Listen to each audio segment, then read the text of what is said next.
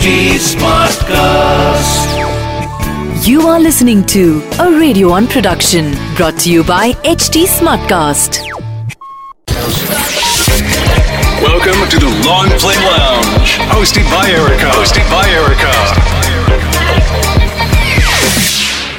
Hello, I'm Erica, and welcome to the Long Play Lounge. You know, after 10 years of soundtracking your evenings on 94.3 Radio 1 International, I realized that there is a stack load of interviews of all my celebrity guest artists that need to be heard by a wider audience. So, I've started a podcast to do just that.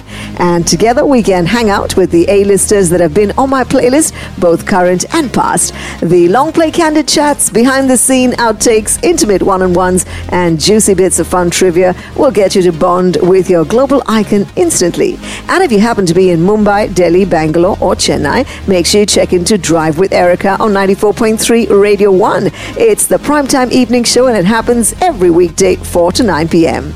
Well, this podcast is a Radio 1 production and is available on htsmartcast.com, India's fastest growing podcast producing platform.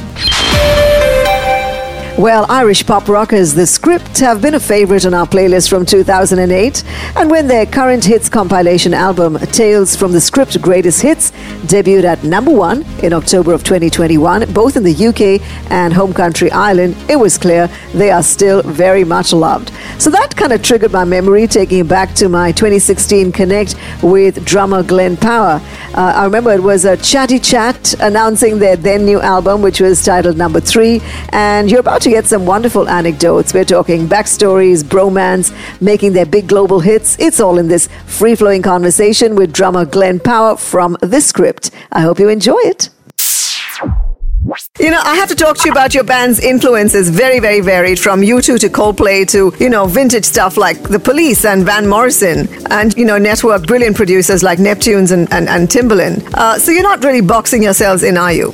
No, I think the more influences you have, the better it is for you when you're going to create, because you can kind of throw a load of different things into the pot. For us, we're all into so many different types of music that when we get in together, you know, it should be like a car crash, but in the end it actually turns into a song. So we're very lucky that we're all not into the same things, you know, so it works out really well. A little bit about the early days, Glenn.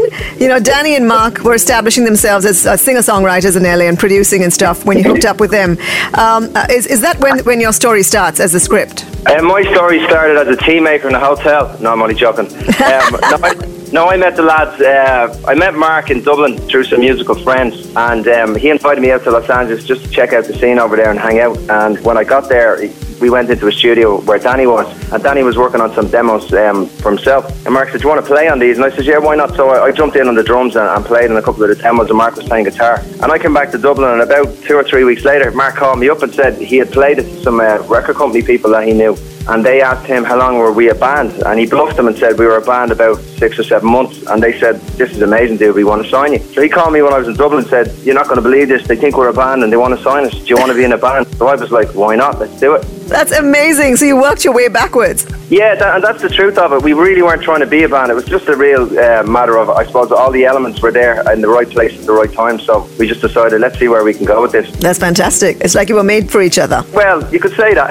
I don't know if I won't say that in a purely platonic way, yeah. Yes, of course. Your music is like fodder for the teen generation. Features a lot in television series, Ghost Whisperers, 90210, etc. Are you guys cool with that? Absolutely. I mean, that's mass exposure. When you end up in a TV show like that, especially over in America, you know, your music is actually working for you. We were on a TV show called The Hills, and we actually appeared on that TV show.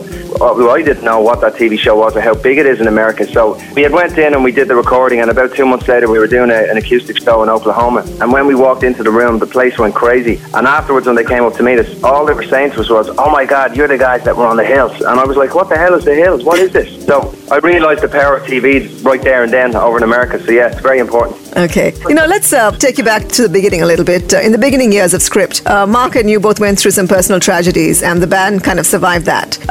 Did it bring a lot of depth into your songs and into your work, you think?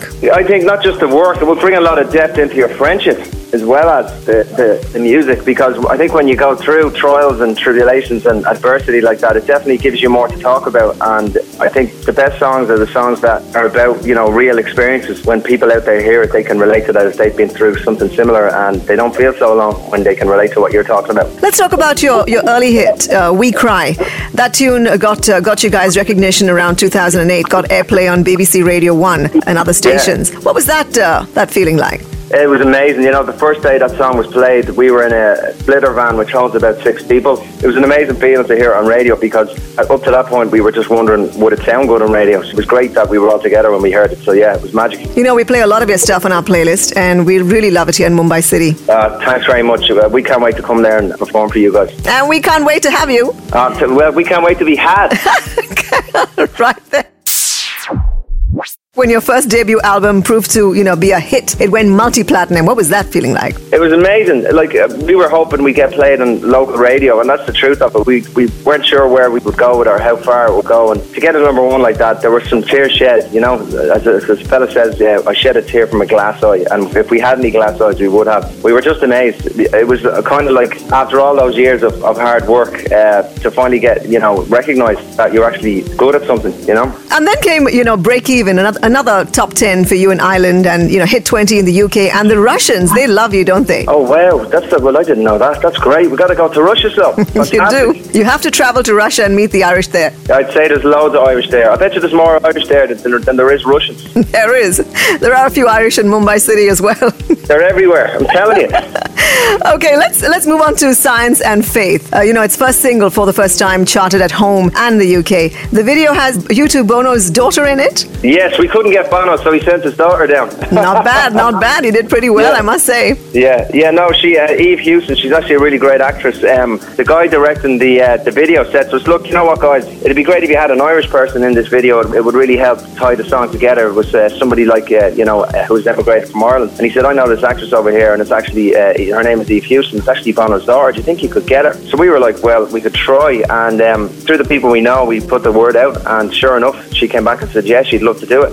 Glenn, I wanted to talk to you about actually playing in front of a sold-out concert. I mean, 60,000 odd people have sometimes bought tickets to see you perform. What's that feeling like? It's really hard to describe. It's kind of like you're terrified, you're excited, you're all of these feelings in one go, and then when you walk on stage after about 2 songs, it feels like the most natural thing in the world. It's just an amazing feeling. You just have to have faith in what you do and that you've prepared. I always say failing to prepare is preparing to fail. So if you've actually rehearsed enough and practiced enough and went through it all in your head, you'll be okay. But it does take a bit of faith, because it's kind of like walking a tightrope in front of many, many people, and there's always a chance you could fall. Let's talk about your latest offering. It's creatively titled Number 3. Yeah. Your band is calling it a kind of musical therapy. Explain that for me. First of all, we call it 3 because it was probably the best time to call it 3. There's 3 in the band, 3rd album, and also where we made the music, the studio in London, the number 3 is on the door. It was the 3rd room in the actual studio. So we just thought, okay, it feels like we should throw it to that. We have to talk about Hall of Fame, the Will.i.am collaboration. I mean, how cool is he really? He's really cool. I mean, honestly, he's so down to earth and such a nice person. Let's talk about, the future of the script. What's in store for you guys? I think just keep trying to grow the audiences, try and keep touring like we are, keep making good music, and hopefully, grow the fan base and play bigger places. That's the plan. I think we're not even halfway. We'll just keep going until we get to play in the biggest places around the world. Okay. You know what, Glenn, on my way out, just a quick question. If you had to pick colours to describe the 3 of you, what would they be? Oh, that's a very interesting question. Never asked that one. I think I'd be blue, Mark would be red, and Danny be pink. Oh, he's pink. That's interesting. Absolutely. He loves that. Right, and he does that. He wears pink socks. He loves it. Okay, that's great. Thank you so much for joining us, Glenn. It's been such fun. Thanks for talking to me and taking the time. Take care of yourself. Well, for the trivia buff, here's a fun one. The Script are an Irish band and clearly loved in their home country. All of their albums have been to number 1 in Ireland, starting with their self-titled one in 2008, and they followed it up with Science and Faith, the album titled Number 3, No Sound Without Silence, Freedom Child, Sunsets and Full Moons, and of course their latest compilation called Tales from the Script Greatest Hits. So will 7 be their lucky number going forward? Well, fans are hoping so as they look ahead to their world tour in 2022. And that's a wrap. I hope you enjoyed it as much as I did bringing it to you. And yes, there's more uploaded for this season 1. Now, please do drop us a text or email with your comments to EricaD_official or 94.3 Radio 1 India, both on Insta. We really work off your feedback and would love to know what you think and how we can improve and who we should try and interview next. We got lots more interviews for you to enjoy this season, so binge on it or sample it slowly. You can decide. For more feedback, you can reach out to us on HT Smartcast. We are present across all social: Facebook, Twitter, Instagram, YouTube, LinkedIn, and Clubhouse. And to listen to more podcasts, log on to www.htsmartcast.com.